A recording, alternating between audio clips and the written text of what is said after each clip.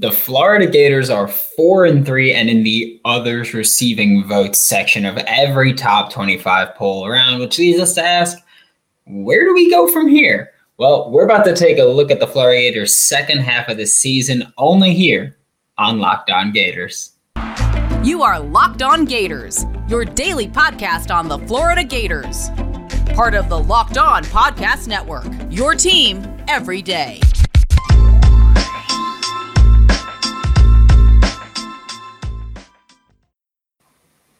Hello and welcome back to another episode of Locked On Gators, part of the Locked On Podcast Network, your team every day. Thanks for making Locked On Gators your first listen of the day, available daily and free wherever you listen to podcasts. This episode of Locked On Gators is brought to you by McDonald's, proudly serving communities since 1965. McDonald's has always been more than just a place to get tasty, affordable food. It's an unofficial community center. A big thank you to our friends at McDonald's for always being there. I'm loving it. Happy Friday. I am Brandon Olson. You can find me on Twitter at WNS_Brandon. I'm also the founder of Whole9Sports.com, where you can find all of my written work. And I am going to start off my second half of the season preview with this statement, which I'll further elaborate on in the next segment. But I wanted to talk about something very important to me, and that is that Todd Grantham has been told, or that we have been told, that he will not be fired. There will not be defensive staff changes coming this year. And I want to say that I know the reason. I think that the reason that Dan Mullen will not fire Todd Grantham is not one of the things that I spoke about last week, where I was like, hey, or earlier this week, where it's like, you have a decision to make. It's you or Grantham. And I don't think that's the reason Grantham has been fired. I think the reason that Todd Grantham is still here is because Dan Mullen recognizes that if he fires Grantham at the end of the season, he can then speak to the higher-ups and tell them, hey, I know that I can win. We just got rid of Todd Grantham. Look, we're making the necessary changes. Give me at least one more year with a new defensive coordinator and watch what we can do. So I think that's why he hasn't gotten rid of Todd Grantham yet, because if he gets rid of him now and they don't make significant improvements defensively, or they don't make significant improvements in general, he might be shown the door.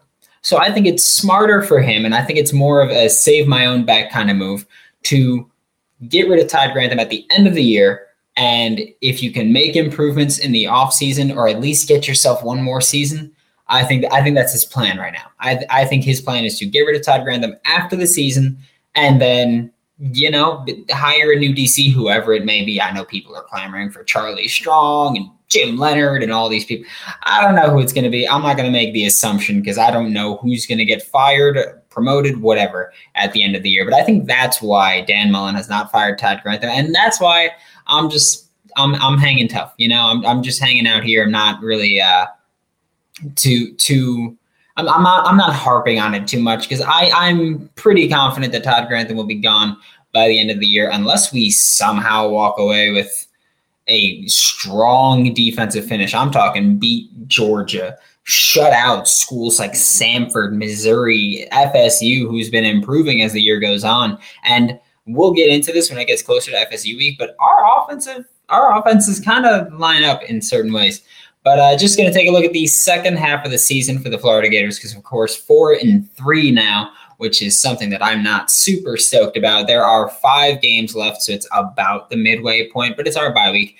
We got Georgia next week, which is safe to say it's not going to be a good game for Florida, given that Georgia gives up, I believe it's 0.45 points per drive. So that's not looking good for us. Their defense is looking 85 Bear style. Like, it's incredible. So that's probably a loss. And then we've got 4 games that we should win handedly. Like the final 4 games, South Carolina, Samford, Missouri, and Florida State are all games that Florida should win by a considerable margin. Like, that's not something that should be close. It's not something that we should be really, sure, they're going to be close-ish because we're Florida and we're disappointing this year, but these are games that we should be blowing them out. Simple as that. And I'm still just baffled by the way that we lost by 2 points to Alabama. And then I get that the score is 49-42, but LSU beat the Gators up and down the field. It was as simple as that.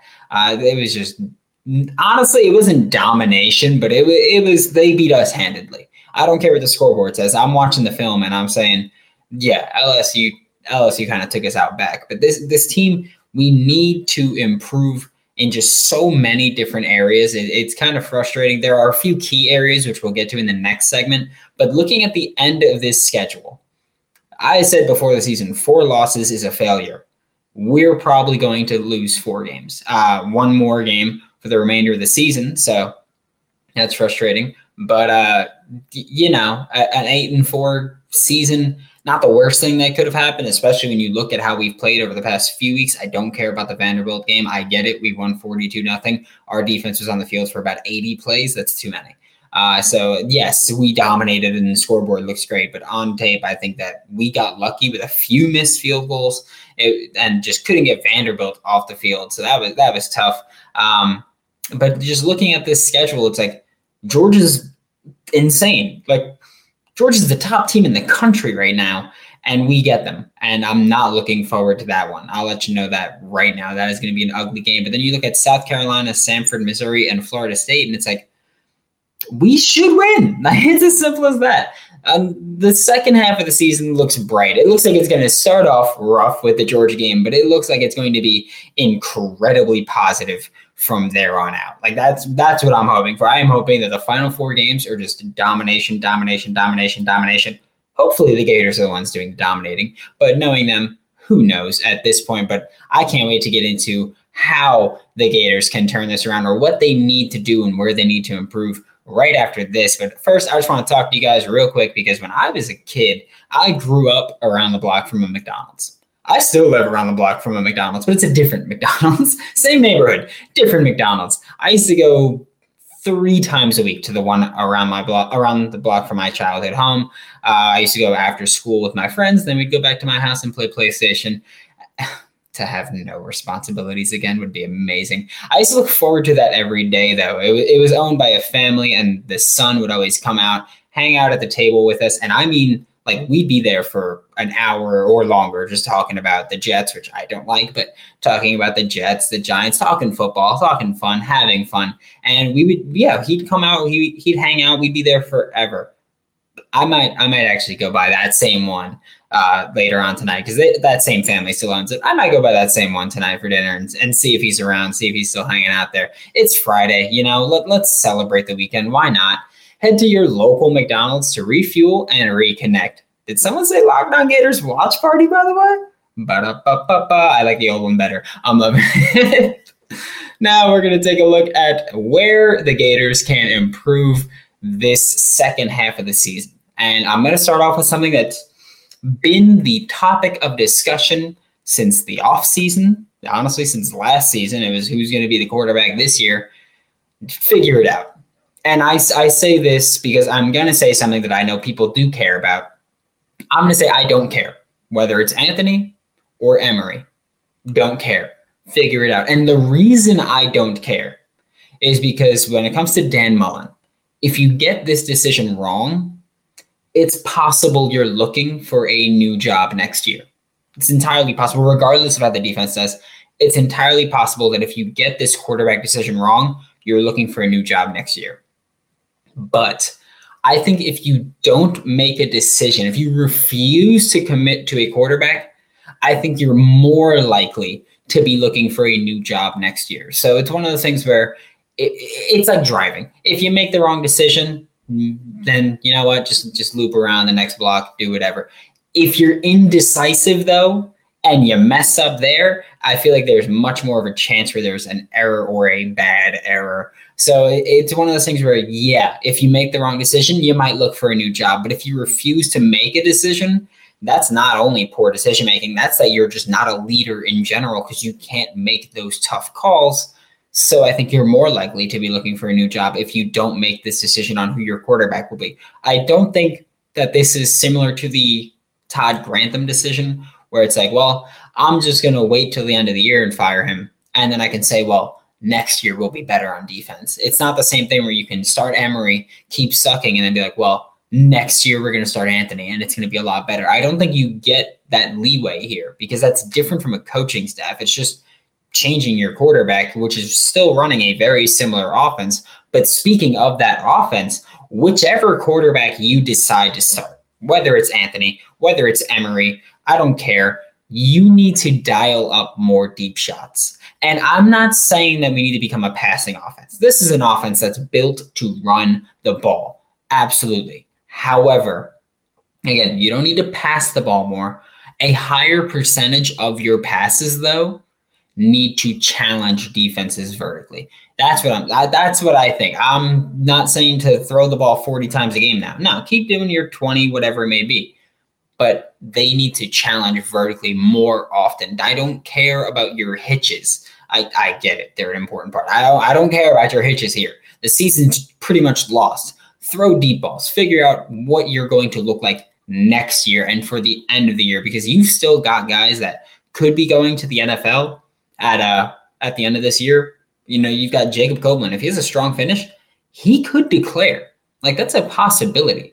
Like, Xavier Henderson's going to be here, but Justin Shorter, if he has a strong finish, could declare. Showcase your guys' talent. Jacob Copeland, by the way, has been much better as a receiver. I don't remember if this made it into Wednesday's episode of the Incomings, but he surprised me so much because I thought he was going to be the Kadarius Toney, screen guy for most of the time and then just make plays after the catch. But he's been much better as a receiver that can win contested catches than I expected and than I anticipated at the beginning. So let your guys make the plays deep downfield. I think that whether or not you're confident in the quarterbacks, you should be confident in these receivers. They've been very good this year. And the defense, you need to get sorted out. I get it. I want Grantham fired just like you all do. But we've been told there will not be defensive coaching staff changes mid-season.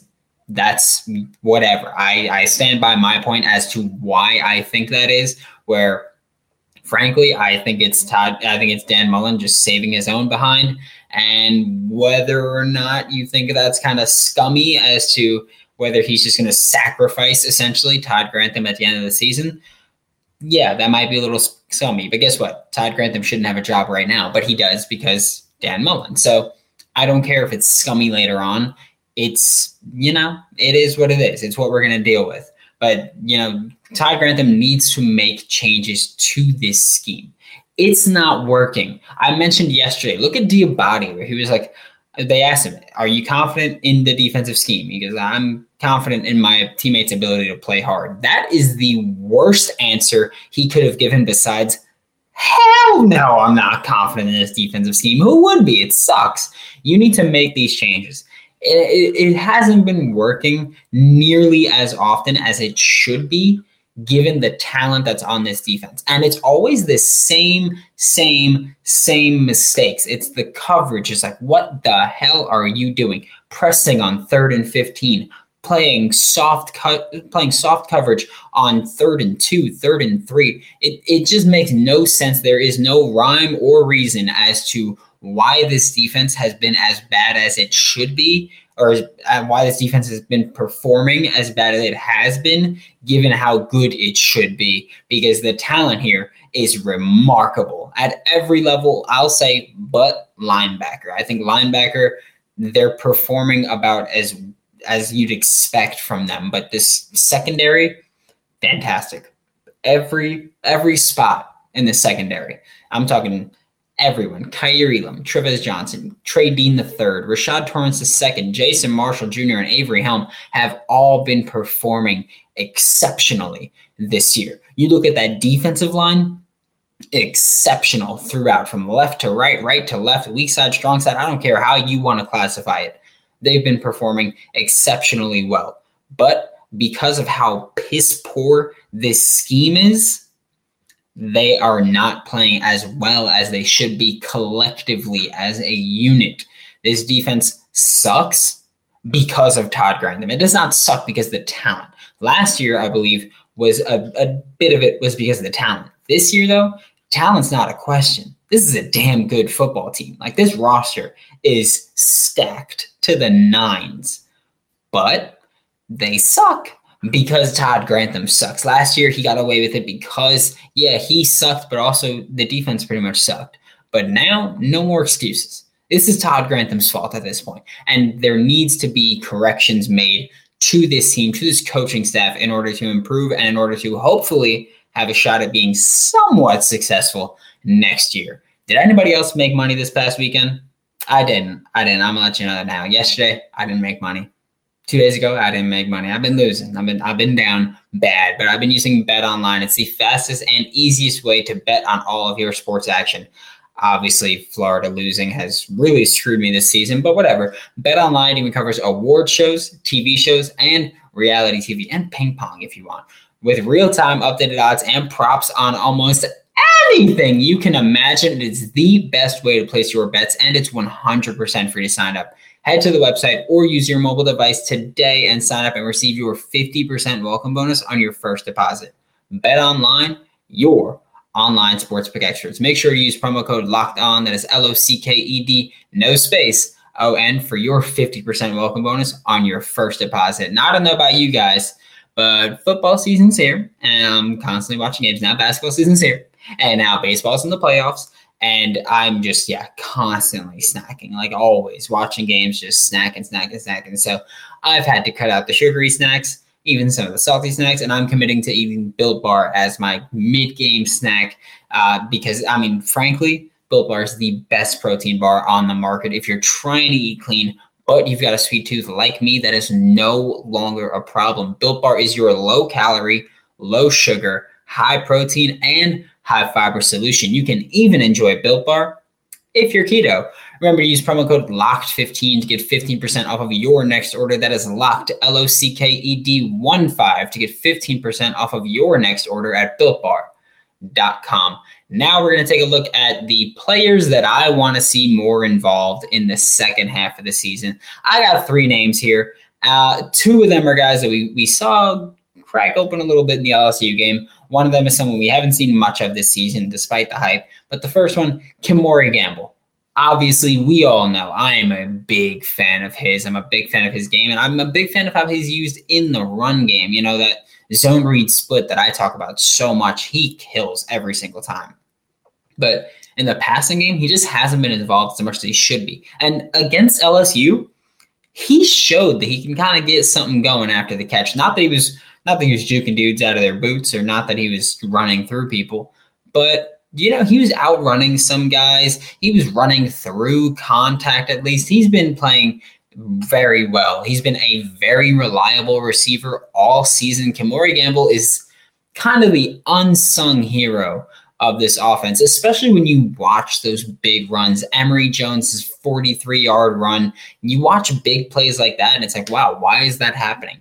A lot of it's because of Kemore Gamble. He's not an exceptional blocker by any stretch of the word, but when he comes across the formation, he's been very good, and he's been a big reason for a lot of these big runs, and he's not getting the credit that he deserves. We are tight end you. Let Kemore Gamble get more involved in this offense. Let him make more plays as both a runner and receiver and blocker. Let him get involved. He should be a bigger focal point of this offense. Next up is Justin Shorter. I'm putting Justin Shorter in this list specifically because I am assuming that for the remainder of the season, Anthony Richardson is going to be the starting quarterback of the Florida Gators, or at least the primary quarterback, because of course I have 2 starters and backups, whatever, Dan.